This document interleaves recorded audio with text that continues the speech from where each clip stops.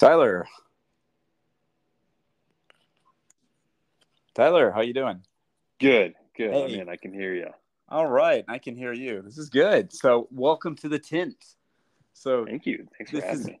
yeah, it's a lot of fun. This is everybody. This is Tyler Wells. Tyler is known on Instagram and probably most of the forums as Inland Reef, and this is kind of fun for me. It's Tyler, as you know, my background, is reefing. Before I really got into the botanical thing and kind of jumped to that, I was a reefer, hardcore reefer, and still am. And as I'm getting back into my new reef tank, it's kind of fun to talk to some people that are doing it and been doing it for a while. And Tyler and I have a common interest in mangroves, which is something that a lot of our community is into. And Tyler, it's really going to be fun to talk to you today. I'm looking forward to it. Yeah, this should be a blast. So Yeah, thanks so much. yeah, so without getting too cliched, if you can give me like the 2 minute origin story of you in the hobby, like what's your jam? I mean, I know you've been a reefer for a while, but how'd you start? Ooh, okay. So let's see. I mean, quick start. I, of course, started in the freshwater side as most people do. My parents got me a betta fish called Bluey. You could probably guess the color. I'm gonna say it And wasn't red. no, it wasn't red.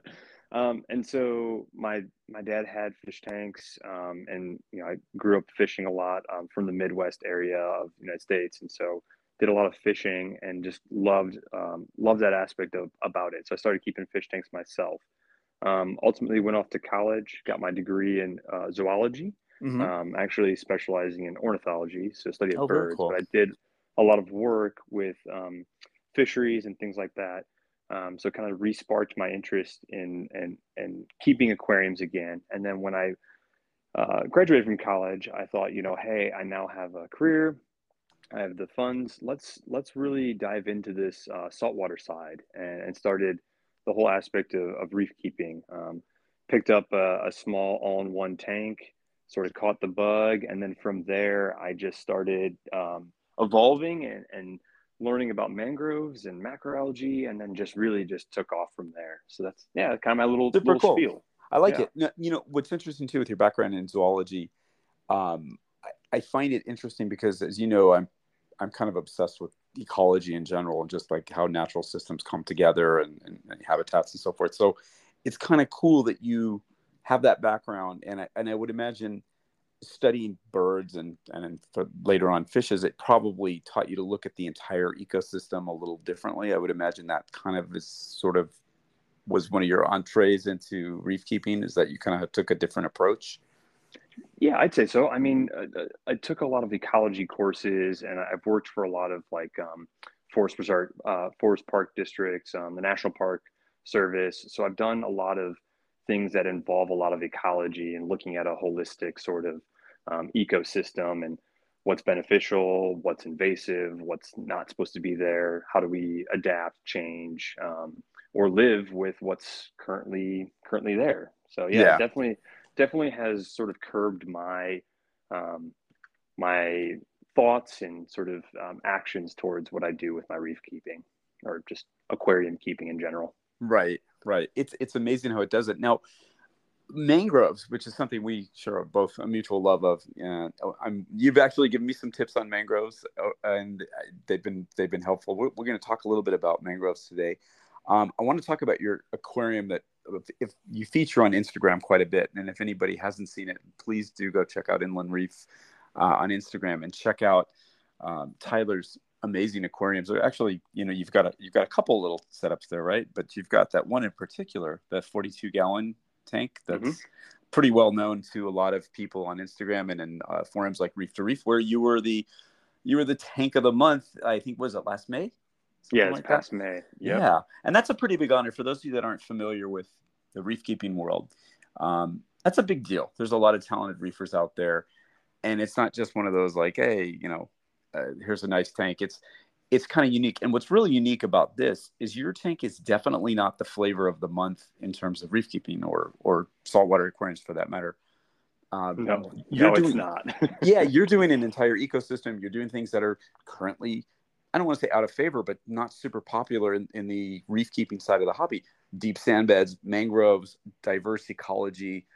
Um, that's so cool. Now you did this what because you like it, right? That's your thing. Is it's like you're into the mangroves and the systems, or is it like you just wanted to do something different, or what kind of was the impetus to setting up a mangrove thing?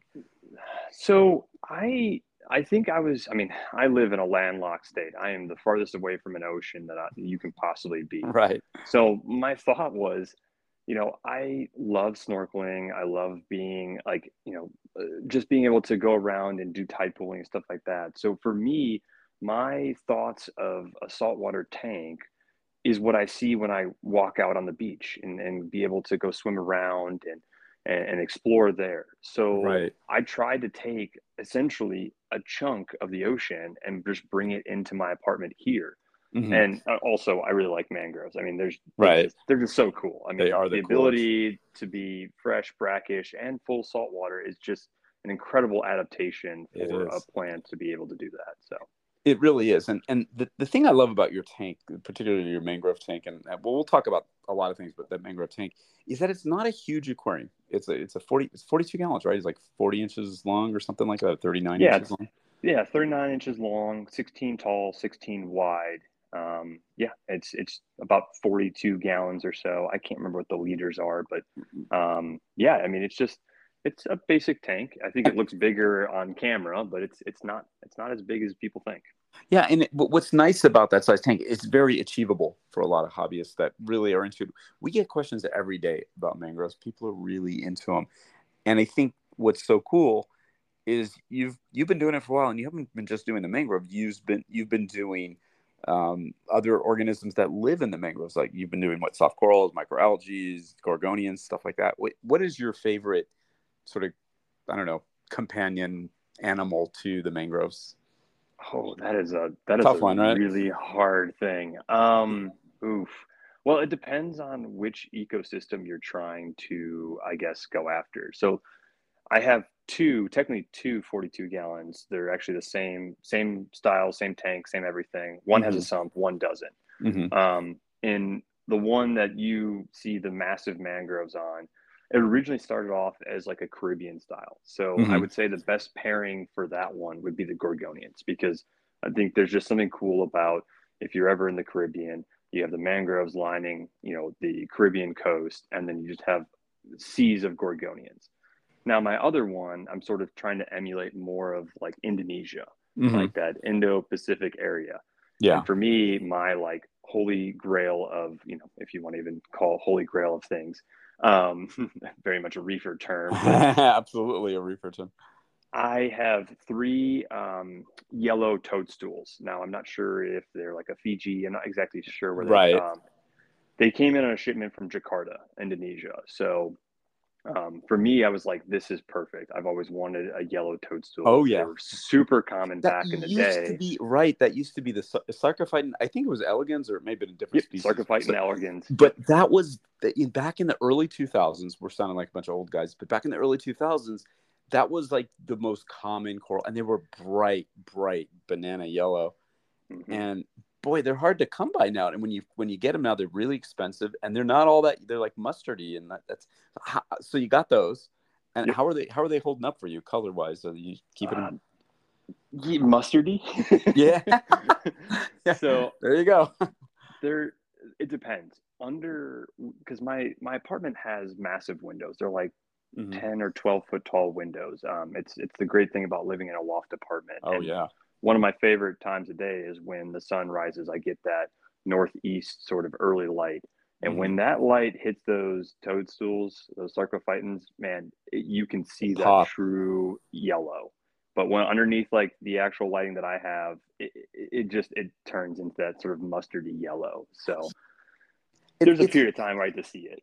it's hard because I remember talking many times Jake Adams and I were big toadstool mushrooms. Why am I going crazy? Toadstool corals, whatever you call them. And now I forgot what I call them. Toadstool. I just call them yellow leathers. But we Sure. were big fans of those. And I remember he was saying I can never get the things to stay yellow. And I'm like I can't either. And we were like thinking, well, is it something in the collection process? Is it something the way we light things nowadays? Is it the sourcing? Is the ocean water different now?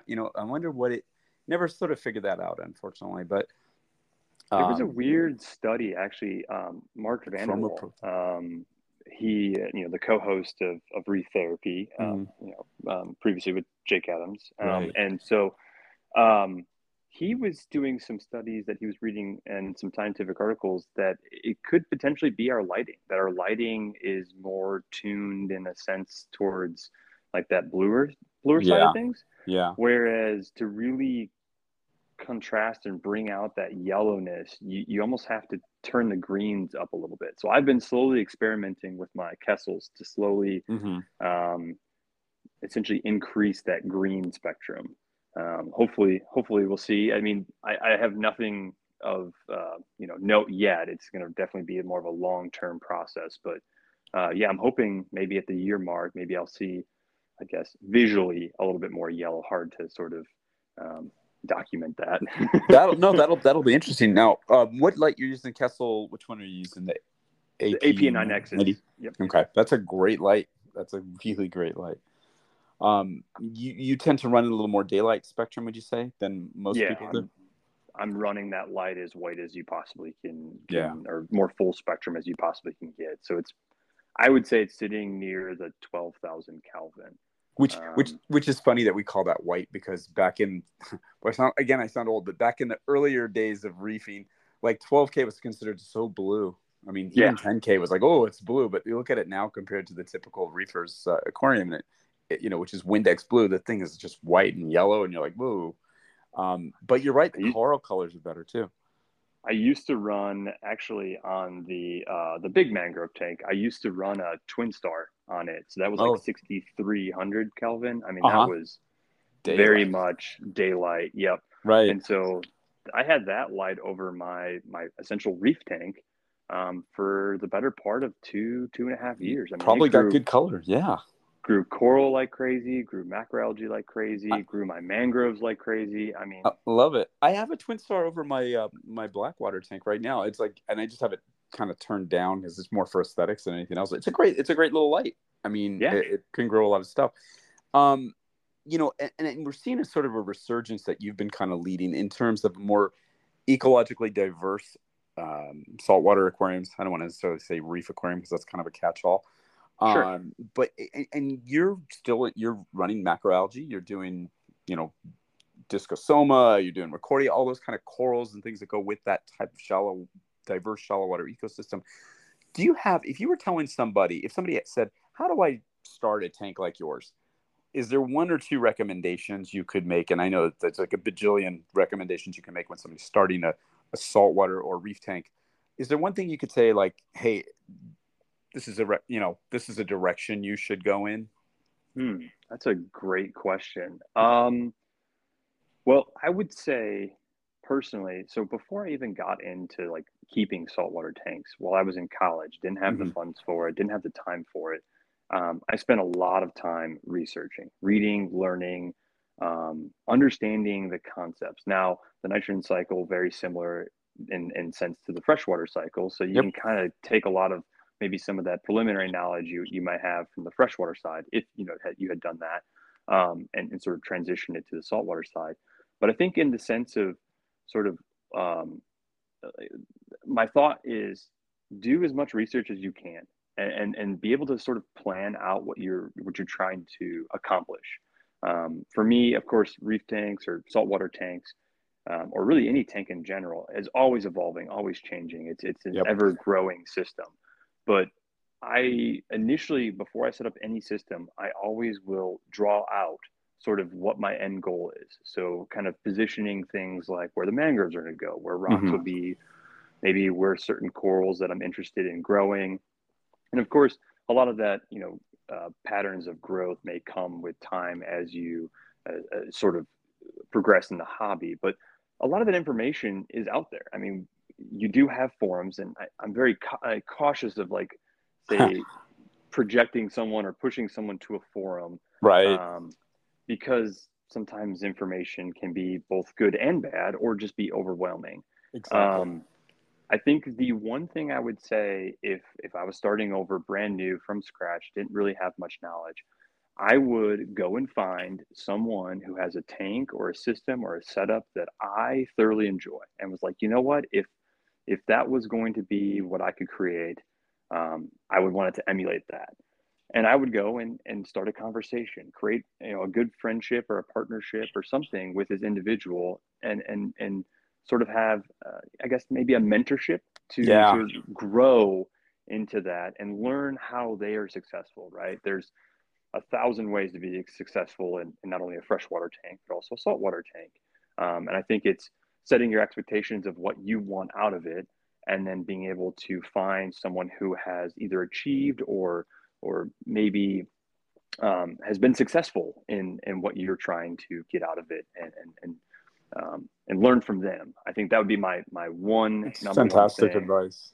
Yeah, and then from there, I mean, a lot of the information about the animals is relatively out there. I mean, of course, obscure ones, if you start to get into some, not as common, maybe say corals or invertebrates or fish, that information might not be as there, but you can also use things like Google Scholar. There might be Exactly. some articles, scientific articles that, scientists may have written about it, but a majority of like the bread and butter fish, coral, things like that, you can probably get your information from the individual at the local fish store, or even multiple reputable stores, I would say, online. I mean, I've used your former company a couple times to look up quite a few things to sort of learn about maybe where that region is from, sort of its care requirements and things like that. Yeah. So, Well, I think that's important, and I like that you recommended. As you know, I'm a big fan of, like, don't just stick with the aquarium world social media for your information. There's plenty of good information out there. There's a lot of talented people, but when you mentioned Google Scholar, that's like one of my favorite resources, because I found so many ideas in both reef keeping and in the freshwater stuff that I've been able to utilize to create really interesting aquariums, or play a hunch here or there. I think we tend as hobbyists to aggregate to, like, where the other hobbyists are, and sometimes people have been afraid to kind of go out into the deep end of the pool and look at the scholarly research and figure out how to interpret that. And it's refreshing that you're mentioning that as a recommendation for people to do, because I can't recommend that enough. That's an awesome advice. sure. And I think, really, to be honest, a goal of mine was always to sort of course, I didn't have a lot of money, and I wanted to embark on, a hobby that, of course, spends extra money that I probably didn't have. Like it's going out of And style. Yeah. right, exactly. And so my thought was, what are ways in which I can convert from, say, the freshwater side to the saltwater side with minimal amount of expense added, Hmm. minus like livestock and things like that, but just equipment wise. And so that was kind of where I started my experiment by using the Twin Star. And my Hmm. main system, actually, the one with the big mangroves, is completely sumpless. It's, in a sense, you would say filterless, right? Yes. Now I guess it does have a hang on back filter there, but that's literally only to run carbon. It's my poor man's carbon reactor. But Um, but that's what's so cool is, like, when you really think about it, even in an average reef tank, it, there, other than the ancillary support equipment we use, protein skimmers, the maybe reactors, dosers, or whatever, it's basically just a sump, a box of water beneath it, mhm. and that that circulates the water or adds to the water volume, whatever. But a system like yours, it takes it in terms of somebody coming over from freshwater to play with brackish, or in this case saltwater. It's a great step because it's ecologically diverse. It relies on substrate, and in this case plants and macroalgae and a whole host of life forms. It's just something that is kind of familiar to most freshwater people. It actually seems to me like an aquarium like yours would be a great intro into the saltwater world. Yeah, I and would and say so too. I mean, a as a majority of the equipment that I'm using, you probably have laying around, yeah. whether it's an extra tank that you haven't set up a tank yet, or it might be a system you've already set up. Most Yeah. likely, you have the necessary means. I mean, my little tiny 10-gallon bowl aquarium that has my purple reef lobster in it is being run by a canister filter Yeah, I that mean, you can use, interchangeably between a saltwater and a freshwater tank. and that's what's so amazing. I think one of the great misnomers of saltwater or reef aquarium keeping is that it has to be expensive, filled with all this high tech gear. When the reality is, if you're doing what you're doing, which is to try to cultivate an ecologically diverse, sort of balanced ecosystem, you don't need all the high tech gadgets. You can use those to do some things, which I know you do. You have a few fancy gadgets, but Mm-hmm. you're creating an environment for your ecology first, and then technology second, which is kind of my approach to freshwater, which is really kind of brings me for a full circle because I'm going back into reef keeping a little differently for the first time in quite a few years, setting up a brand new reef tank. And I'm like looking at this and I'm going, I have so much tech on this tank, not a lot, but more than I've really ever had in the past. And I'm like, it almost sometimes seems like it's not as fun as just this sort of winging it, like we do with the freshwater stuff where, you create the ecosystem here. It's like, oh, try to keep this pest out. Don't have a deep sand bed. Don't do this. Don't do that. All the things I used to do. And I'm like, I'm doing it a little differently right now. So it's kind of a fun foil to the freshwater stuff. But what you're painting a picture of is you can take that same theme and carry it into saltwater. And I love that. You don't have to do it the high tech way. You don't. And that's the thing is, like, I have run these tanks successfully for the last 3 years. Yep. It's only recently that I've started traveling quite a bit for work. And so I've looked to a controller to allow me to sort of keep tabs on the tanks while I'm away for long durations of time. Mm-hmm. It allows me to not have to worry too much about, say, paying someone to come and monitor the tank when I can also just open my phone up and monitor it myself. Right. Is it necessary to run this system? Absolutely not. No. But it can be beneficial in situations. And going to like what you were saying, a lot of people are using that tech to sort of set up their tank, when in real honesty, I think you should really set up a tank and learn the biology and learn the aspects of 100%. running a reef tank prior to using that technology. Use the technology 100%. to help you, not sort of hinder you in a sense of setting up the system. Absolutely, because I know plenty of guys, and you've heard me probably rail on this before, but I know plenty of guys that have spent 5 digits on their reef aquariums, and they're the crappiest aquariums I've ever seen. They just have every gadget known to man, but if you don't have the fundamentals down, like, you could buy a Ferrari if you can afford it, but if you can't drive, your Ford Mustang well, you're not going to be able to drive a Ferrari well, or that's probably a bad analogy, but you know what I mean? It's like, all the technology is not going to make up for your lack of understanding of how an ecosystem works and the skill. And I think what I love is that you're, again, saying, hey, we got to learn the technique and the art, because I think that's been kind of lost recently in the world of reef keeping. It's coming back, but I think so much emphasis was placed on grabbing the new technology and relying on technology and just getting to collecting corals, as opposed to understanding what you're doing. And I think it's nice to see a system like yours that uses technology, but the idea is a concept and fostering the ecology first. I love that. Yeah, and I have a rule. I have no frag racks. Absolutely no frag Don't racks in the ever want to see display. a frag. Yes, no frag. Yeah, I know you're not into that at all. Neither am I. I do Hate not that. like seeing. To me, that is the collectoritis Yes. of the reef keeping hobby that I think. I wish that wouldn't be such a thing, but I get it. I get why people are enticed by Yeah. it. I see the aspects. I've been to multiple hobbyist shows, and I see all the hype behind it. But to Yeah. me, the display is the display. I wanted to represent what should be there, and so I I would rather have a few corals that grow large and really fill in a space than have 500 corals that are fighting every 10 minutes that I have Amen. to deal with. And Amen. so, yeah. No, I love that mindset, because it's funny. I think that's what led me but that's what kind of got me a little burnt on the reef scene for a while and back into the freshwater world, was the, especially working in the commercial side of it. It was just so much emphasis on collecting stuff and gadgetry and trying to one up everybody with your expensive coral, and less emphasis was placed on creating an ecosystem or managing an aquarium. And it was so refreshing to go back into this botanical stuff and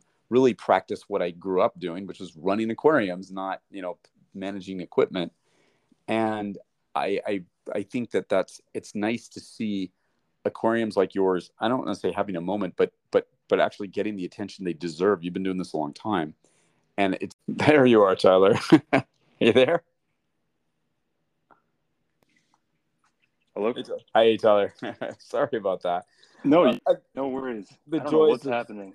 sometimes we have, you're not the first guest I've had this happen to. It happens a lot. Unfortunately, Okay. this platform's great. It just doesn't always work well when you're doing collaborations. So maybe we'll have to migrate off this platform at some point, but um, let's try to stay with it as long as we can. Sorry, Okay. everybody, that there's the choppiness on this. So we're talking about mangroves. If someone wanted to start a mangrove tank, what would you recommend? Equipment, technique, approach? What mangrove would you use, etc.? Oh, that's a great question. Okay, Yeah. cool. Yeah. So for me, I think when you're going to set up a mangrove tank, you almost have to um, think about the mangroves care first, and then everything else that's going to go in the tank second. Mm-hmm. Because they are trees, they do grow, and they will probably outgrow your tank at some point. So for me, when I look at what I should do first, I look at what's going to be in the substrate itself, because that's where the roots will eventually go down into, and of course, acquire a lot of the nutrients that are necessary for the tree to grow healthy. I've used products like Two Little Fishies Refugite. Mm-hmm. I've used some of your product, the Mangle. Mm-hmm. I've used Miracle Mud or Mineral Mud. And a lot of times what I'll do is that'll be inside of like a acrylic box or like a small container, and then I'll cap it with sand, whatever sort of aesthetically pleasing sand that you like. And the reason is that sort of keeps those nutrients inside the sediment area, right? It doesn't leach Right. out as much into the water column. Then from there, when it comes to like picking a mangrove, the red mangroves are probably the most common and easiest to find. You can probably find them at any of your local fish stores. But for me, what I look for is actually a mangrove that has no leaves Yep. and no roots. And the reasoning behind that, especially when it comes into the saltwater side, red mangroves specifically, use a pressure system to sort of excrete the salt from their trunks. I know there's a common misconception that goes around that they actually excrete the salt from their leaves. I have been growing my mangroves for many years, and I rarely spray the leaves at all. There's not salt creep. I actually have a black mangrove that I'm now starting to grow that does excrete salt from its leaves, and you can clearly see the salt crystals growing Mm-hmm. in the leaves. I do actually have to clean that one. Um, so the reason I try to find one without roots, it allows me to position the mangrove so that way I can actually instigate the prop root growth to grow into that substrate layer that I've created. Um, That's important because that's something that drives me crazy to see people take the propagal and shove it into the sand. Can you talk a little bit more about that technique to get people to yeah, understand what you're talking about? sure. Well, and to go off of what you said, by shoving that propagule, especially in a saltwater tank, into the sand bed, you risk the aspect of actually breaking the roots. Yep. And by breaking the roots, you open up what I call like a faucet, right? If you close the faucet, nothing comes out. But if you break the roots and you open the faucet, anything and everything can come in and come out, right? And so essentially the water path just gets inundates the mangrove tree with so much salt that they cannot actually expel that salt out of their trunk or the tree itself, and they essentially get salt stress. And typically that's what I see, especially when people will message me or send pictures and they're like, why the heck is my mangrove looking bad? 99% of the time your roots are probably broken because you jammed it into the sand bed. Right. So what I do is I take a clear acrylic rod and I will actually use some fishing line and I'll tie it to that clear rod where the base of the mangrove is actually elevated out of the sand bed. And I'll stick that clear acrylic rod into the substrate layer. And what that does is it sort of instigates the roots to grow down, right? Because now the mangrove itself is not stable. And in the wild, the reason why they put up these prop roots is so that they can stabilize themselves. You won't get the great canopy with leaves up top if you don't have a strong root structure below. Right. And I think people are so caught up with, enamored with the leaves and the branches, they forget that the real charm to me of a mangrove is those prop roots. And if you're not doing what you need to do to facilitate the growth of the prop roots, you're, first of all, as you mentioned, you're not going to have a healthy mangrove. and you're not going to see those roots, which is the whole The game best to me. part. That's yeah, yeah. So it's like what you're preaching also involves patience, and it's not the Hmm. easiest thing for a lot of people to do. And unfortunately, again, patience is one of those things that some people, they just want the result. I want the plant. They don't understand the fact that it puts down these prop roots. It has to do that to be a healthy plant. How long would you say it takes to establish a root system, if you had to generalize? A root system. Oh, that's Yeah. cool. So In I your would experience, say, anyway. in my Yeah. experience, I would say really it would have to be about a year, I would Hmm. say, to get a really good root system, not the little spindly sort of fibrous roots that you'll see initially. A lot of times you'll see like if you've ever grown a plant in, say, like a container of water, like Right. an aeroid or something like that, you get those like filter roots. You'll start to see some of those initially as the tree is sort of reaching out and finding where it needs to go to insert those roots into the substrate layer. But to be honest, I would say probably about a year. I would have to say, to get a really good base root structure, a year. You can kind of instigate a little bit of increased growth if you use flow around it. So like I actually have a couple wave makers that are directly behind some of my big mangroves. And I did it on purpose. One, because I like the way it looks with the peninsula tank, but two, the added waves constantly is hitting that acrylic rod with the mangrove on it, and it's kind of causing it the same sort of process that you would see in the wild. It's initiating that, oh, I'm moving too much. I need to place down roots and be able to sort of steady myself so I don't just float out to sea or Right. disappear somewhere. Right. And so by really hitting it with that flow, you can get some solid size prop roots pretty quickly. I mean, we're talking It's a like good tip. finger size prop roots fairly quickly. So you're saying Um, flow from like a pump, either a pump return or like a yep, vortex or something like that. yep. Well, Yeah, I mean, or that's a if good your point. canister filter is pushing out enough flow, even directing a canister filter output directly near or at that mangrove that's on the clear acrylic rod. Right. But that great right there is just like just a great suggestion. Two real actually really great suggestions, because I think part of the fascination that people like is it's the whole thing. They like seeing the branches and the leaves, but they also like seeing the roots, and I think people don't give it a chance to establish. The other thing that I love about mangroves is I like when the leaves drop. I mean, you don't want leaves dropping in a lot, but I like when in a quantity. But when they drop into the water and fall to the substrate, Mm-hmm. um, because that sort of nourishes an ecosystem. You want to talk more about that? What your thoughts are Yeah, on that? Yeah. yeah. So in certain systems, I allow the leaves to sort of drop into the water column. In my one system that I'm sort of initiating or instigating or sort of mimicking, like the Indonesia region, I let the leaves drop in there because to me, it actually fuels the macroalgae that's down below. So of course, like this tree has taken up all this nutrients, and most of them or some of them are actually bound up in that dead leaf.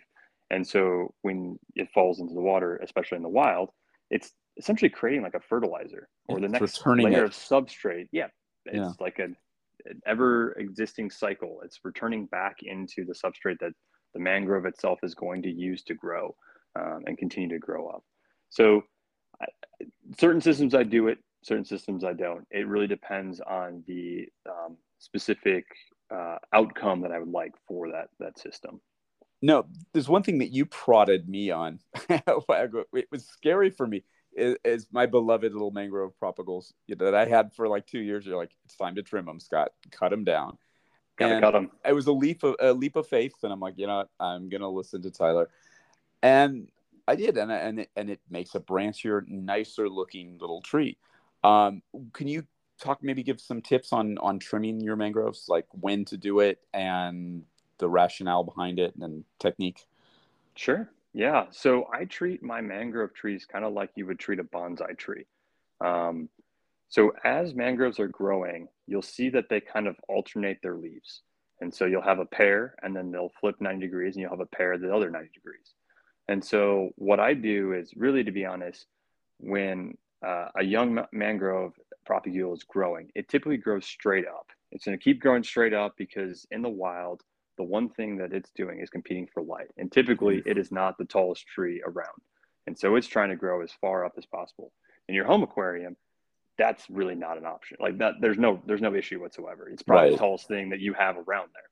Right. So when I look at it as about the 6 month mark, if I start seeing good root growth and I start seeing, say, that the tree is actually sort of putting out the leaves consistently, right?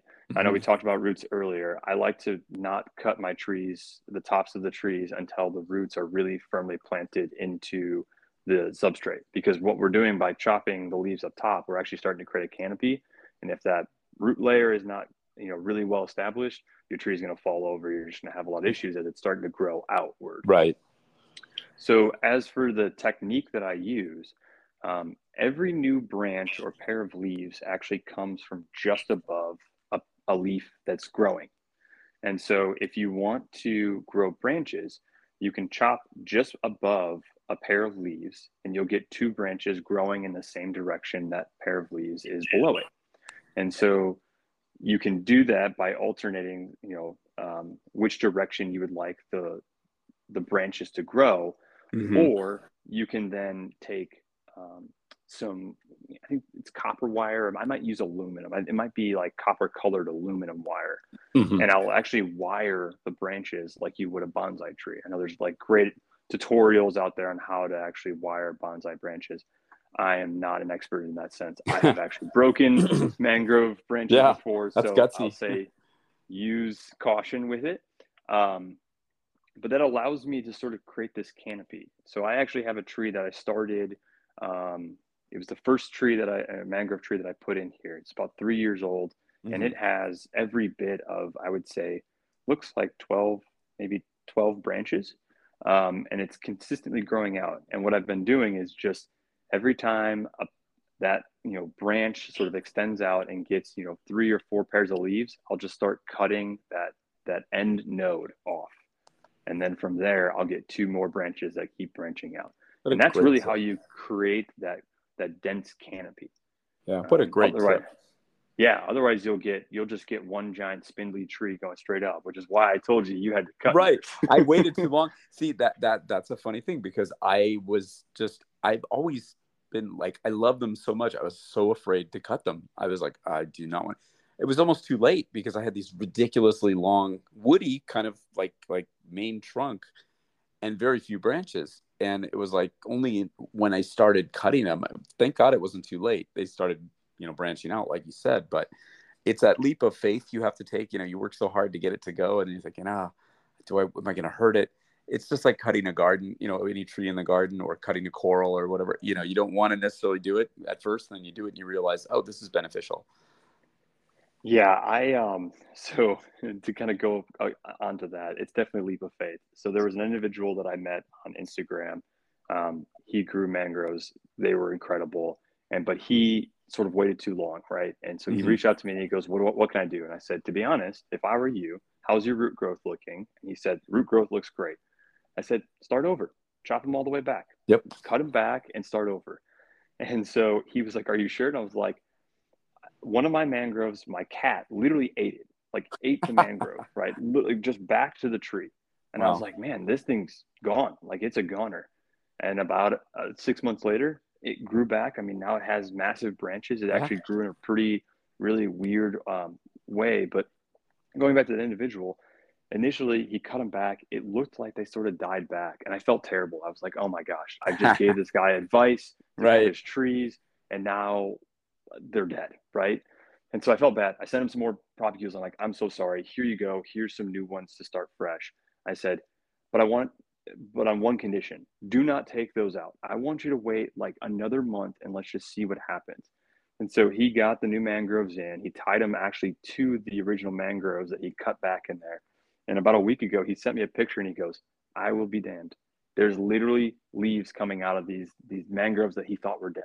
That's Like cool. Yeah. Well, they're growing back, I, and it just shows that nature is incredible when it it comes is to resilient. how it survives. Yeah. It is, and I have to tell you, I did it to one based on your advice. I cut it all the way down to the to the growth. I don't know, you even call it the growth tip or whatever, and it grew back. Yeah, it took a while. It looked weird, but it had it like you had indicated to this person. You asked me the same question. Does it have a healthy root system? I said, yep. You said cut it, and yeah, it works. So that's the beauty of mangroves. I don't know what it is. You probably feel the same. I feel emotionally attached to the mangroves like I would a fish or an animal. There's something very, I don't know. These are my children. They're my kids. Yeah, it's weird how I feel about those plants. Yeah. To be honest, I think I'd be more devastated if something happens to my mangroves than something else that happens in my tank. I mean, Yeah. as Yeah. much as I want to, like, I of course care for my animals, and everything in my tank Right. are animals because corals are considered animals. But You to can always me, get another fish. Yeah. the mangroves, to me, that it's an investment of time, and Yes. so you put so much into them, and you want them to succeed just as much. So I get your restriction when I told you to cut it. I Yeah, I understand. was That's really, it it's was emotional. It was like, it's cutting your kid's hair or something, Yep. it was rough, but it works. Um, and you hit it on the head. Mangroves are this like investment of time and energy and love and passion. And because it takes a lot, I mean, it takes time for them to establish. When they finally get established, it's super satisfying. I think more than almost anything I've ever kept, more than any other aquarium plant, or even more than like almost any coral I've ever kept. The mangroves just have always, there's something very satisfying about them when you see it blossom into a tree. It's just a cool thing. So I think a lot of people's misconceptions is they see the trees that I have, pictures of them, and they're like, how do I get that? Well, wait about 10 years, Yeah, yeah, and it takes a you'll long have time. something like this. I mean, I have mangroves here that are every bit of 10 years old. I have Yeah, some that are going on 4, maybe 5 years. I have some that are, a couple years old. I mean, really, to be honest, when you get that mangrove propagule, that tree's already about a year old when yeah, you get it. And so for me, it's a labor of time, a labor of love to really let that tree grow. And to be honest, the pinnacle moment I think I've had by keeping these is I actually have prop roots. I have a prop root that is every bit of about 3 foot long. that's It is the awesome. most impressive thing, That is and so cool. now it's actually I have a rock at the front of my peninsula style tank, and this Hmm. prop root has finally hit this rock, and it's actually, because it's hit it, it's now forking out and pushing this prop root up. Like, I'm That's pretty awesome. sure in the next year this prop root will be out of the top of the tank, That's super um, cool. which is the coolest thing So ever. cool. I mean, Yeah, it's that is exactly what what you everyone see in wild. wants. Yeah, it's so cool. And the other thing too is these propagals are tough. I think people have to realize my favorite story about one of the first mangroves I've ever had. I'm name dropping, but it's true story. I was down visiting Tony Vargas and Mm, Julian Sprung. And Julian and Tony said, like, they in Florida, and I said, let's go collect near. We went to Key. What was this place called? Key Biscayne Bay, Key Biscayne, right up near Miami, near Julian's, not okay. far from Julian's house. Let's go play in the mangroves. We'll collect some stuff, whatever. You're allowed to collect the loose propagals. You can't collect the plants, obviously. Hmm. And I remember we grabbed a few. It was just more fun just walking around while the tide was going out and just checking out all the life among the roots. And I grabbed when I was wearing my like board shorts, and I stuck it in the back pocket. One of these a little propagal that I thought was really cool. I'm like, this is a tiny one. I forgot I had it, and I remember I flew home a few days later. A few weeks later, I finally got around to washing my board shorts. I'm like, oh crap. And I open them up. I'm like, oh, there's something in them. I'm like, oh crap, I had that propagal was in there. So it sat in a dark pocket for about 3 weeks. And I'm like, oh, is it going to die? It wasn't shriveled up or anything. I might put it in water, secured it. And lo and behold, it sprouted. And I still have this plant. Oh It's my my gosh, that's oldest one. incredible. It's my oldest one. I still have it. Yeah. It's been with me in two different houses that I've owned. It's been around, and I still have it. And it's kind of cool. They are remarkably resilient. I mean, in propagal form particularly, but the plant can be tough and challenging. But boy, there's something about them, you know? Yeah, and I'll say, so I have a little trick that I do, especially if you're placing a propagule in salt water. If you get in a propagule with some roots and they're broken when you bring them in, my favorite tool actually is just cut that root off and super glue the end, right? You're essentially capping off Mm-hmm. the root. All right. And that allows the red mangrove to be able to continue its sort of pressure system if you're placing it into a saltwater system. So I've done it in the past. I've actually broken my giant prop root and immediately Oh, freaked out. oh, I'd be Um, devastated. Yeah. and went and grabbed some super glue and just simple old super glued it, and it'll cover over The the root will, injury or of whatever. course, yeah, it'll grow over like you would any other tree would. It will grow over that, that wound and continue to grow and thrive. But that's definitely my tip.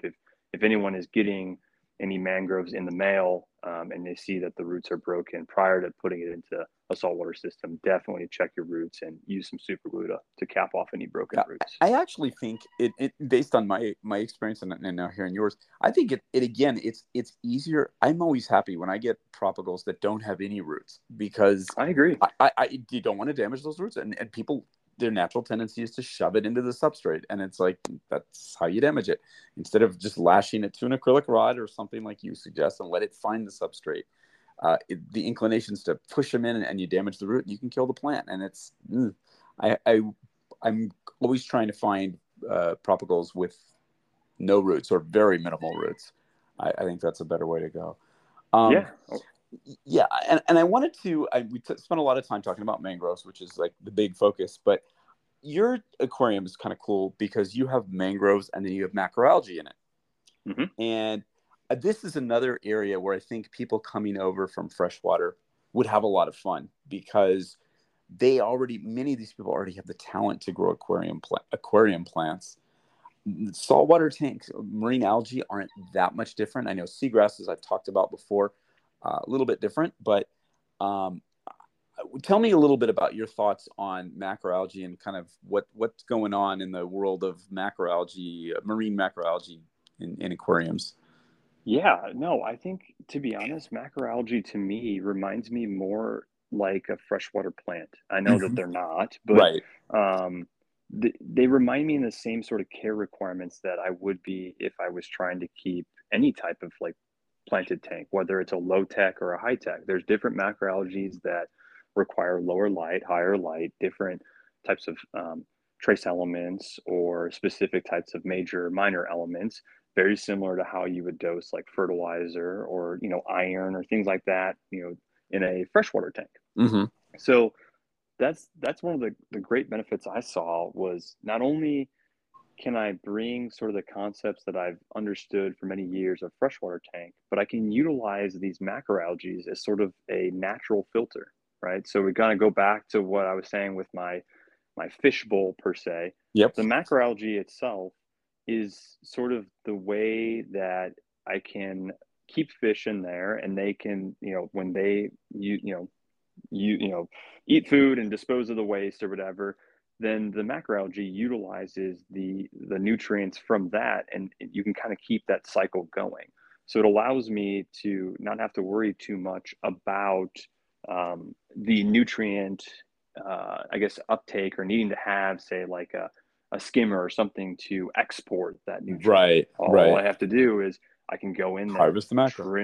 trim some of the macroalgae, and then there you go. You've essentially exported the nutrients that we're building up in the aquarium. Exactly. It's like the so-called algae reactors that are all the rage right now, which I laugh at that. I mean, I get the idea, but I'm thinking, gosh, if more people would just do a macroalgae tank, well, that's a refugium basically to a lot of people. The idea of having a separate aquarium, culture, this stuff. But macroalgae are excellent nutrient export mechanisms, and that's what's so cool. Yeah, they Uh, really are. And I will say there's definitely specific ones that are better than others. oh, sure. So you have to look at, um, is your goal of the macroalgae to export, or is the goal of the macroalgae to be a part of the overall aesthetic Yeah, of just the enjoy actual them. tank itself? Yeah. I mean, of course, ultimately they all utilize them. Some just utilize more or or take up more nutrients quicker than others. Right. And some are calcareous, like, for example, like not the chlorpa. I'm thinking of I'm So drawing I a have blank. Halimeda. Halimeda, yes, of course, Yep. like Halimeda, calcareous macroalgae. They'll take your your calcium, right, suck it right up, and they'll compete against corals. Do you have a good growth? Yep, I just started dosing Kalkwasser to actually keep up with it because when I left for a work trip, I thought I had my dosing set up properly. I'm using all for Reef, which is like a one calcium part formate, yeah. calcium formate. Yep. And so I was like, this should be good. And then when I got back, my alkalinity had dropped from 8.5 to about 4.2. Oh, wow. Wow. Yeah. Wow. That's So a lot of demand there. yeah, over about a week and a half time period, I essentially had gone through that much alkalinity buffer. But you can tell, I mean, the Halimeda is just growing like crazy. Sucks it up. Yeah. It's an amazing macroalgae too. To me, that's one of my favorites because it's like a little independent little plant. That's what I love about it. It has those little roots and very interesting one. Let's talk about dosing too, because since we're on the subject of dosing and feeding, a lot of freshwater people can relate to this. And those of us in the reef world, a lot of us use dosing pumps because it just makes the job easier for dosing major and minor trace elements. But you're talking about, in this case, calcium for reasons that we've already made clear. What other things are you dosing? And, how did you get that dialed in? And what dosing system are you using? Oh, gosh. All right. So I have a couple dosing systems. Originally, I started off with the Camor, just a single head dosers. And so as I sort of added more items onto my dosing regimen, I would just add more single heads. You can kind of daisy chain them together. Right. Currently now, because I have a controller, I'm using the GHL doser because it's paired up with my aquarium controller. So I'm able to be able to see dosings happening while I'm away, adjust dosing if necessary while I'm not at home. But for what I'm actually dosing myself, one of the key ones that I'm using is actually Easy Boosters phytoplankton. I can set it up on a dosing pump. I can dose it at daytime and nighttime, so that way I can hit all the different types of filter feeders or corals that eat at different times of the day. I think phytoplankton is a very beneficial sort of additive to any type of reef tank. And then for the macroalgae themselves, I'm dosing Brightwell's Neonitro, the Neophos, not so much in the Neophos. That depends on how the levels are at. Mostly Neonitro. A lot of times nitrates are taken out of the system pretty quickly, especially on with plants. Specific type of plant or macroalgae. And then Chaeto Grow, which is a sort of fertilizer. You can think of it like your typical fertilizer. I actually like iron based or it's actually, it has iron in it, but it's not much. It's like I think if I remember correctly on the bottle, it only has like 0.1% per the dosing.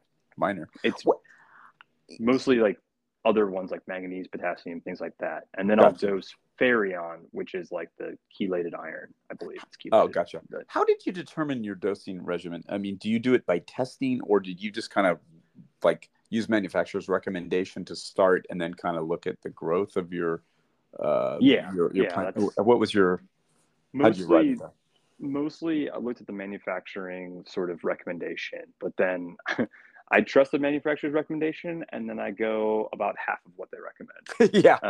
Because they're trying to sell products, and you're trying to grow a plant without having an algae bloom, right? Yes. Yeah. So I look at what the manufacturer says, and I divide that by 2, and then I go, okay, let's start with that. And then I do have dosing or like testing kits for that. I don't think anyone should be dosing anything without testing. Yes. I think to be able to dial it in properly, you got to know what you should be testing. Yeah, you should be testing to make sure, because a lot of these are super concentrated, and so you can really overdo it really quickly. And this is nothing new that freshwater plant people, don't know. I mean, again, they're the high-tech, so-called high-tech planted tank. That's every bit as complicated as a reef tank. I'm just surprised that automated dosers. Sometimes it's more complicated. It is. I'm surprised that automated dosing systems like we use in the reef side are not popular with the freshwater people yet. or they're just I starting to be. That I baffles think they me. are. I Are they definitely finally catching have on? started seeing more high-end planes. I do follow quite a bit of Hmm. freshwater And aquascapers they're starting because to use them now because there's some they are great starting to systems. use them. Yeah, I definitely say it. I wish that when I was doing freshwater planted tanks, Oh that the yeah, dosing pumps were more readily available. It would yeah, allow me to step away from a tank. Right. yeah. My whole thought with setting up an aquarium, it really shouldn't take over my life. Right. I Exactly. want to enjoy it. So if there's any way that I have the funds to sort of automate anything, I'm going to automate it so that way I can minimize the amount of like actual work that I have to do. Yeah. Um, You're not a slave to the tank. And you do those things to maximize your enjoyment of the tank and ability to get away from it if you need to. I think that's a distinction. yeah, yeah. I think that's really what I hope the future brings for the freshwater folks. It allows I them to agree. sort of create these incredible tanks, but not have to put all that labor into it Because it's a and lot. enjoy them more. It That is, yeah, estimative index stuff, it's like that's a lot. I mean, that's harder than any reef tank dosing that I've ever done. I mean, it's impressive what they do, but I think some of these dosers. I use the Red Sea reef dose, which I love it. It's so easy that's to a good use. doser. It's a really good doser. It's very reliable, very accurate. It's app based, so I like it. And it's made dosing 2 part and magnesium easy in the reef tank, but um, there's nothing wrong with just you don't have to have a doser. I mean, I don't want to scare people away from No, this no, stuff by saying you have to have all this tech. I think you were saying you're doing this because it makes your life easier when you travel or whatever, yep, and the precision is nice. And what other equipment do you use now? Do you use a protein skimmer or no, anything? Okay, good. There's no need really for a tank no. like yours. It's not necessary. For the size of tank, a water change will really do anything that Like needs to be. resets. Yeah. Yep. So for me, like uh, in my fishbowl tank with the big giant mangroves, I did initially start off with a canister filter. It ironically flooded my apartment and actually Oh the God. apartment below me. Oh no. So that kind of Uh, nixed that one. So I actually pulled the canister filter off it and then saw that the tank was progressing well without it. So I was like, well, mhm. there's no need for it. So the only thing that's in there is two MP10s, which are essentially just wave makers, and then a heater. Um, oh, actually, sorry, there's two MP10s. Now I have an additional JBO that I'm using for a wave function because I Mhm. love seeing the Gorgonians wave back and Yeah, and the forth. current. Yeah, Yep. that's And then a nice. heater. And that's it. That's all it is. The Simple. biological filtration is in the rock and the corals. The chemical now is a part of the hang on back with a little bit of carbon in there.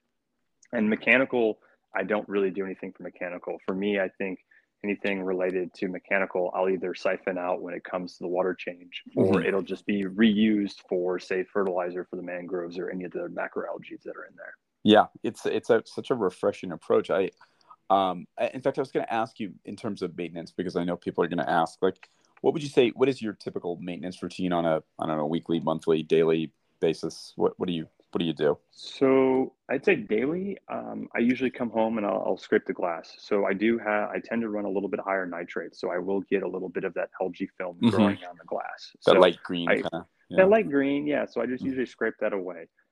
Every 2 weeks, I do a water change of 5 gallons. Hmm. So nothing too crazy. Nope. Um, and then, really, to be honest, that's about it. So Cool. that's my maintenance. But that's beautiful. And then again, that's the beauty of an ecologically diverse aquarium, reef, freshwater, whatever. Your maintenance is actually pretty easy because the organisms within the aquarium are utilizing a lot of the things that you're trying to export by other means. So doing a water change is probably one of the best and simplest things you can do. And you Yeah, have a tank filled with coral too. So, wow. and I'll caveat this. I Yeah. don't have a heavily stocked fish population. I Mm-mm. think a lot of people go into this, especially from the freshwater side, and they see that they can put in a bunch of tetras, right? Right. Put in a massive amount of tetras. In my saltwater tanks, I think that tank has 4 fish in there: paraclowns, a goby, and then a geometric pygmy hawkfish. Hmm. That's it. There's 4 fish in there. That's it. And to me, that allows me to sort of maintain that sort of regulation of just doing every 2 week water changes. Right. Now, in my other system, which I've sort of nicknamed the driftwood system, which I would like to get into actually, because I Oh, think let's your talk about that. users would love that. Yeah. I do have more fish in there, but it does have a sump, and so it has a little bit larger of a water volume, so it allows me to sort of do a little bit more fish. But Hmm. yeah, so that system is actually my sort of play towards utilizing freshwater aquascaping materials in a saltwater setup. Um, Nice. I I have been sort of it's been an idea in the back of my head for sort of years, right? You know, we try to emulate these great prop roots from mangroves, but it takes years for that to come around. And Right. my thought was, I saw this pine manzanita wood at one of my fish stores, and I was like, you know what? Let's try this out. So I created this little pine manzanita like root structure, some zip ties, very much similarly using a lot of the techniques you use as a freshwater, some super glue and little wads of filter floss to sort Hmm. of bind them together, some zip ties that you can kind of tuck and hide away. And I planted that into my saltwater system. And from there, I'm utilizing mangrove propagules instead of attaching them to the clear acrylic rods. I'm actually just tucking them into little sections of this root structure, this Nice. pine manzanita root structure. And the whole concept is in the wild, you have hurricanes. Hurricanes knock over big giant trees, and this is the new growth that's coming from it. Yep. So it's essentially created this entire little ecosystem around this little root cluster. And right now in there, I have a little group of just silver. I think they're like short fin mollies, but it's Uh-huh. really cool to see this group of like 6 or 7 fish just shoaling around That's these cool. roots. That's And super cool. they're not like super And colorful fish, but it's something no, you but find from the freshwater side. exactly. And did you ever see my brackish water tank that I had a few years ago where I did something very similar? I had actual mangrove wood, mangrove Yeah. roots. Yeah. And I think I, that's where I got the yeah, idea from. and it was one of my favorite tanks I've ever done. It's the same thing, mixing the living elements with the root. It kind of breaks my heart because I had a chance. What happened was I was able to get mangrove branches from a guy that was he reached out to me. This is years ago in Honolulu, where in Hawaii the mangroves are invasive. They're considered a Mm, pest. So the interesting. city of Honolulu was cutting these things down because they're invading the natural waterways. I mean, that breaks your heart to think about it, but Right. they were cutting them down and they were just burning the wood or offering it for firewood or whatever. And so he was collecting it and he's like, hey, maybe you'd be interested in this really cool looking stuff. And I bought as much as I could at the time. And he had a little cottage industry. As soon as they were cutting it down, he'd go collect it and send them out to me. Unfortunately, they're not doing that program anymore. I think they've successfully eradicated the bulk of what they wanted. But we were able to get not a ton, but I mean, a very substantial amount of this mangrove wood, which is basically pretty much gone now.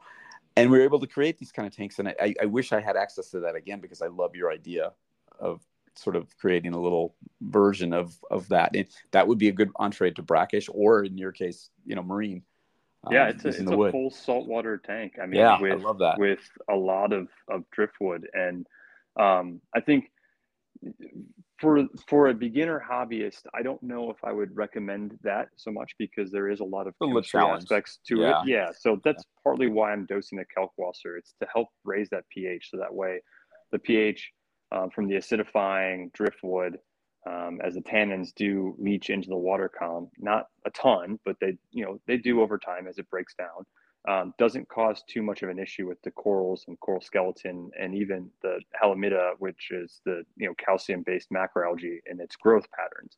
And so, between both using kalkwasser to raise the pH to get it above, to a typical reef tank level, which is around your 8.2, 8.3 range, Mm-hmm. I'm also using carbon, so actively removing that tannic acid, that yellowing of the water with Right. through just carbon, um, just and getting that out. And right now, so far, it's been successfully growing uh, quite a few corals. And the only thing that I'm consistently running into is a little bit of hair algae, but Well, with it's a high anything nutrient in a environment. Yeah. yeah, with anything with high nutrients, you're going to have excess sort of nutrients in the water where things are going to take hold of it and use it.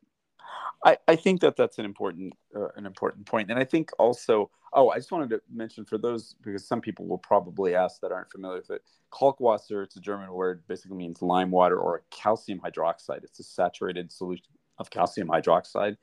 And we use that a lot or it used to be much more popular, but it's sort of becoming popular again for raising the pH in reef keeping. So it's something you hear a lot, and it's a simple and really fun way of doing it too. You really get to work with your tank. Or do you drip it in, or do you add it manually?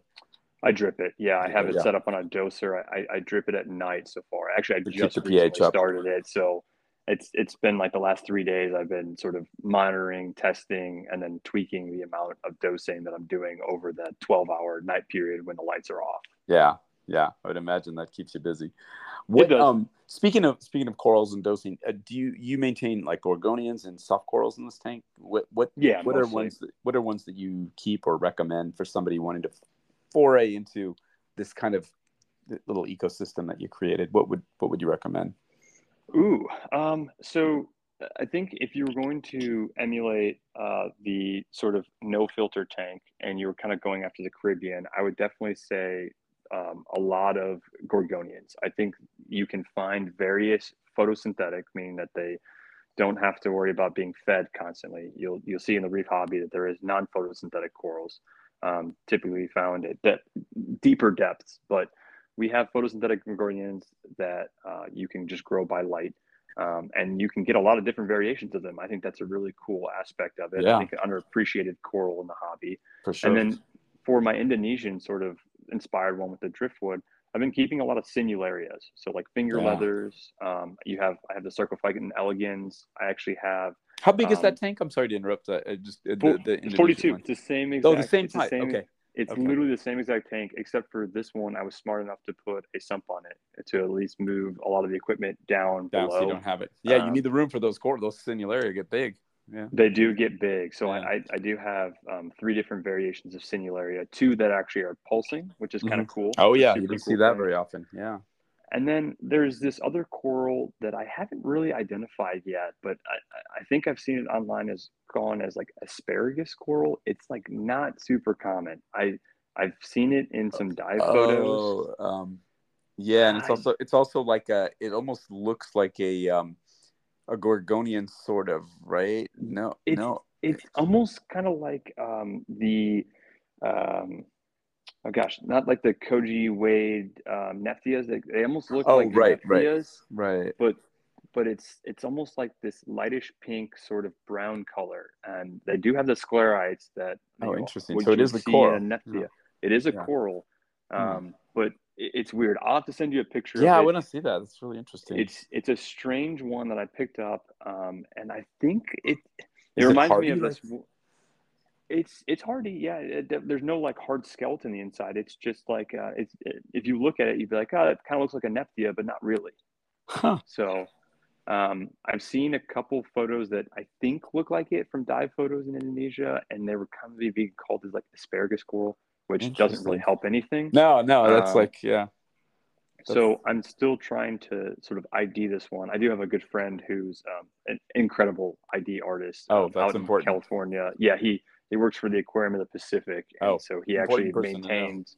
Yep, they're big, giant, massive, like 30-year-old reef tanks. So I usually send him a bunch of pictures if I what is this? Issues. Yeah, exactly. Yeah. No, that's cool. So again, combination of soft corals, gorgonians, mangroves. It's pretty formidable. That's a pretty cool thing. Do you have any like polyp type corals, like like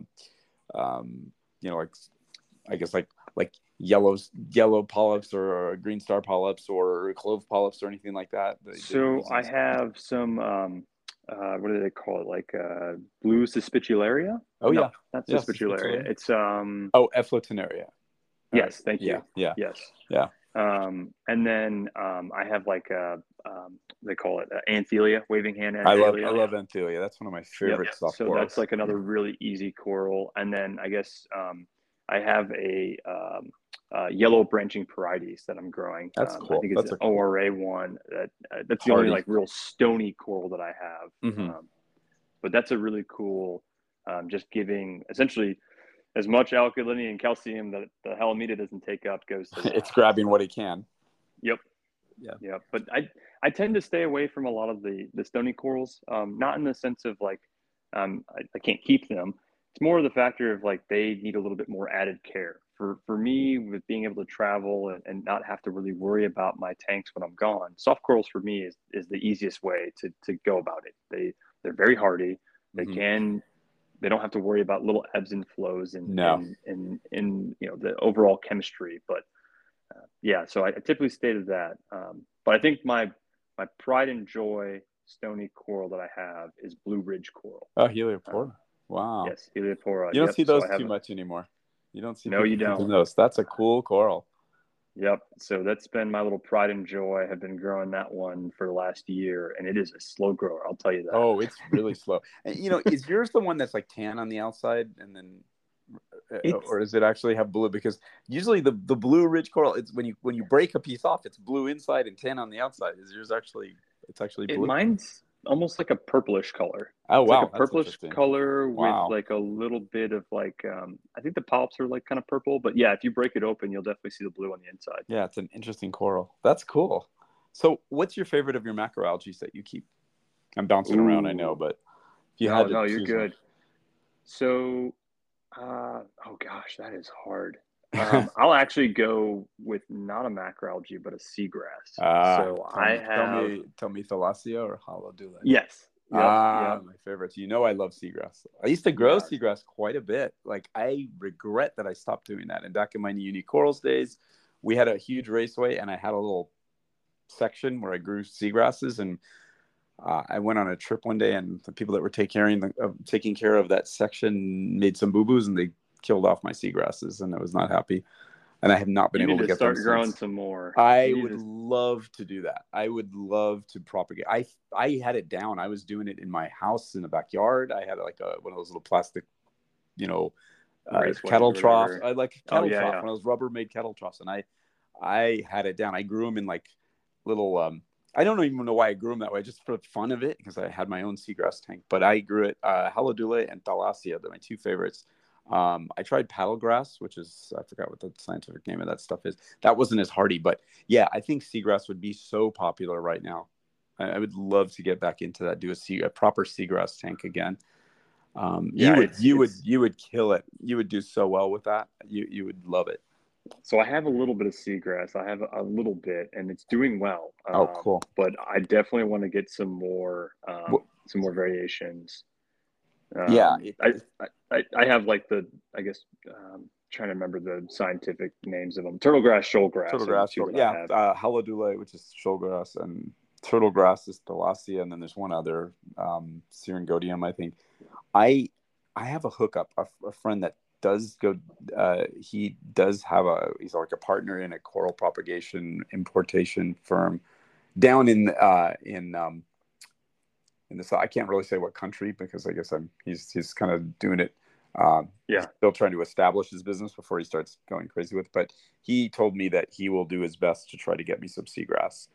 Ooh, Yeah, and yes. You he's got to got, get me that connection. yeah, and it's beautiful because he's got the permission of the government there to do it, and it's so they're just trying to build up a little system. And I said, oh, we've got to bring in seagrass. So yeah, that's my goal within the year or so, to try to bring in that. And you will definitely be on that short list of people that's going to get them, because getting Awesome. seagrasses into the hands of talented propagators would be the key. Just like with coral, it just took Yeah. a little while to get established. Seagrass is kind of the next frontier in marine plants. I mean, marine macroalgae is having such a moment right now with you and that Tiger Boy and Mitch, a few other people playing with it.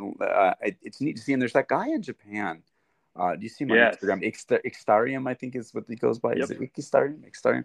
That guy does some Yeah. amazing little tanks. People check out this guy's account. Really cool little, almost like experimental little systems. It uses a lot of Caulerpa, but it's just such a cool little looking aquariums that he does. Real ecologically diverse. It's fun. I think the stuff is getting fun again. Yeah, I love his setups because I They're think he so owns a neat. store.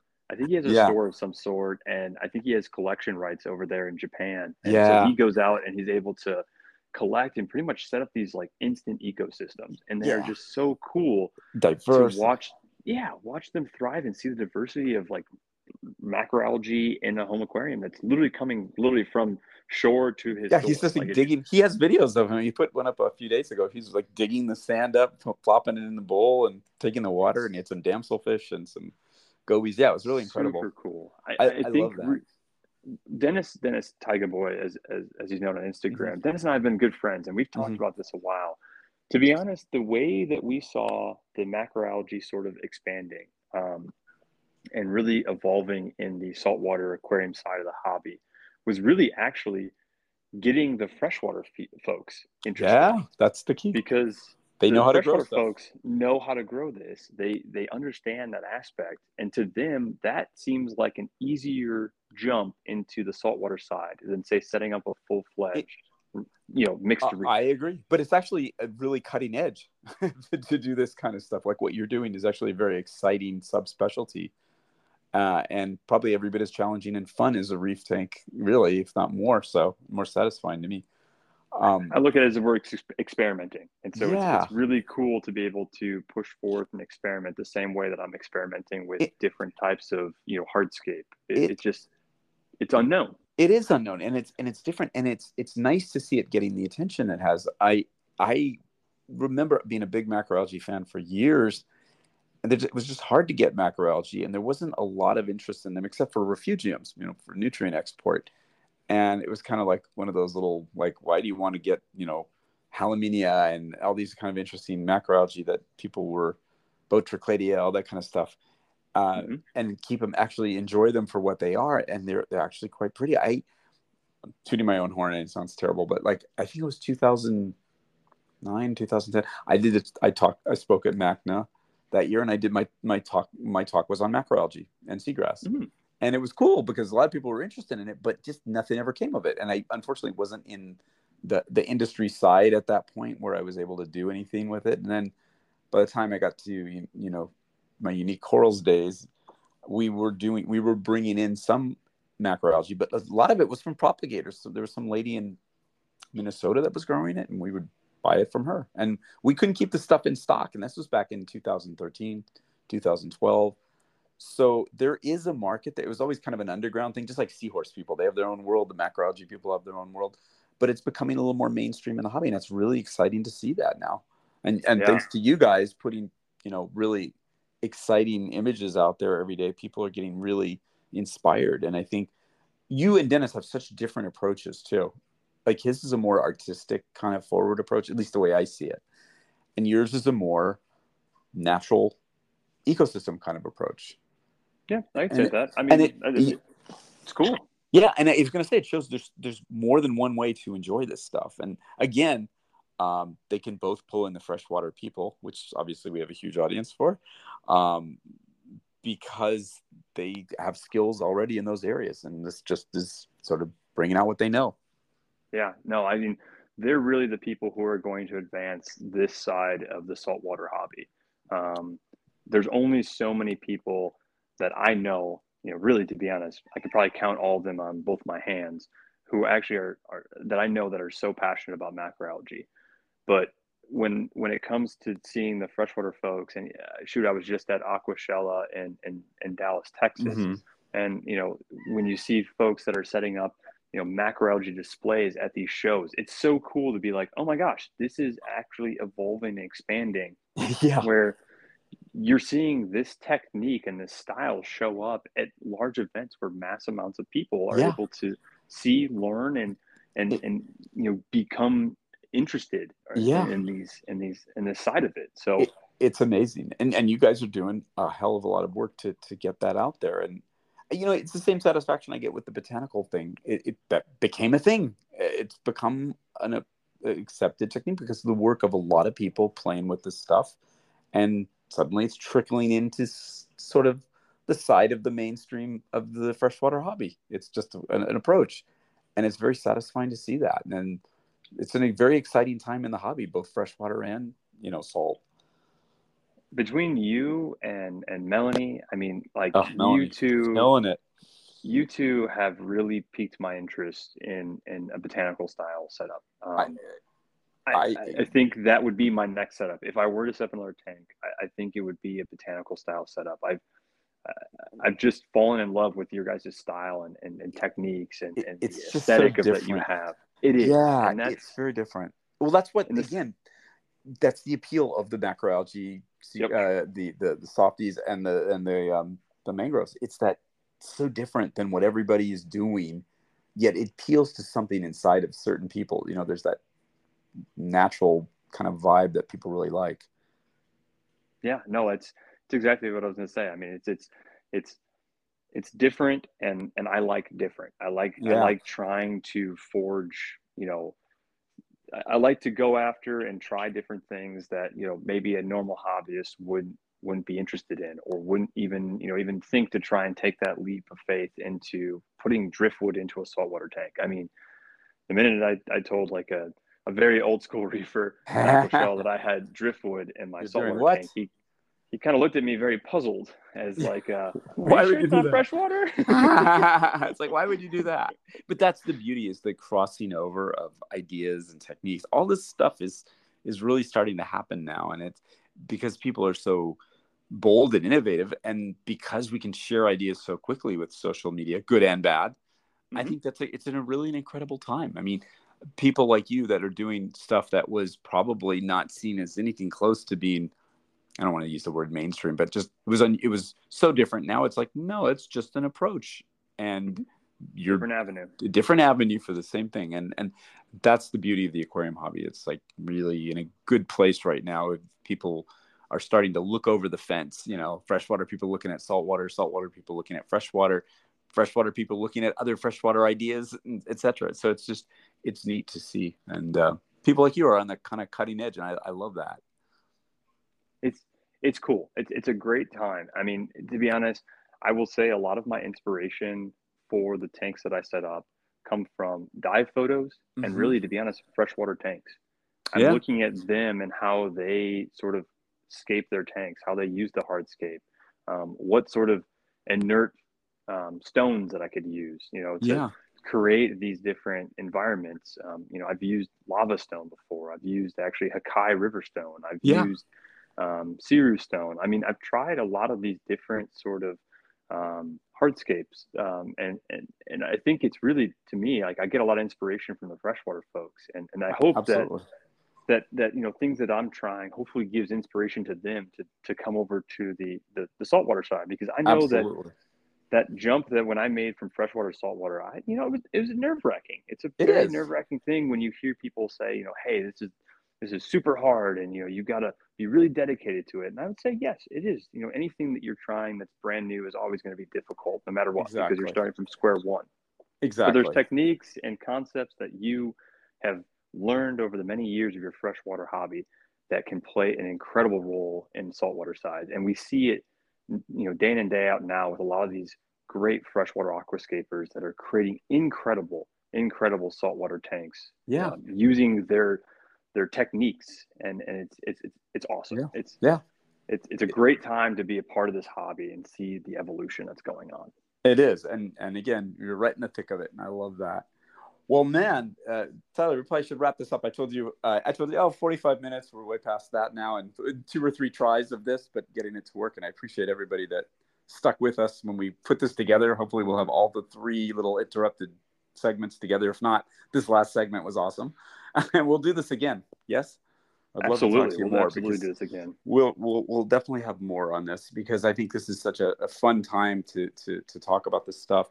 I really appreciate you taking the time out of your afternoon to hang out with me here and talk this stuff. And again, I think it's going to inspire a lot of people. It has inspired a lot of people. It inspires me, and just keep doing what you're doing, man. It's really great to see. Yeah, no, thank you very much for having me. No, I appreciate it. Hopefully we can meet one day at a Oh, for at a sure. show in the near future. Hopefully that's on your agenda sometime. It Love to is. It chat, is. catch up, have a drink, and Oh yeah. really dive into the weeds. Absolutely. We certainly will. And we'll do this again. And again, everybody, thank you so much for listening with us. Tyler, thanks for having us. What's the best place for them to find you? Instagram, or are you on other forums, or? Yeah, Instagram is probably the best place to find me, at inland_reef. That's INLAND_REEF. And then in there, I also have a link in my bio that goes to a couple YouTube videos that actually do a really good job of walking through and breaking down my setups actually throughout the Oh, years cool. too. So Cool. have a good friend who's helped me document a lot of the setups, the creation, and sort of the evolution of my tanks. So if you're interested in that, those videos are also linked in my Instagram page as well. Fantastic. Well, that is great. You guys, everybody out there, thanks again for listening in. Tyler, it was great talking to you. We'll do this again soon. And everybody, thank you so much for being part of this little podcast. We'll see you on the next episode of The Tin. That's a wrap.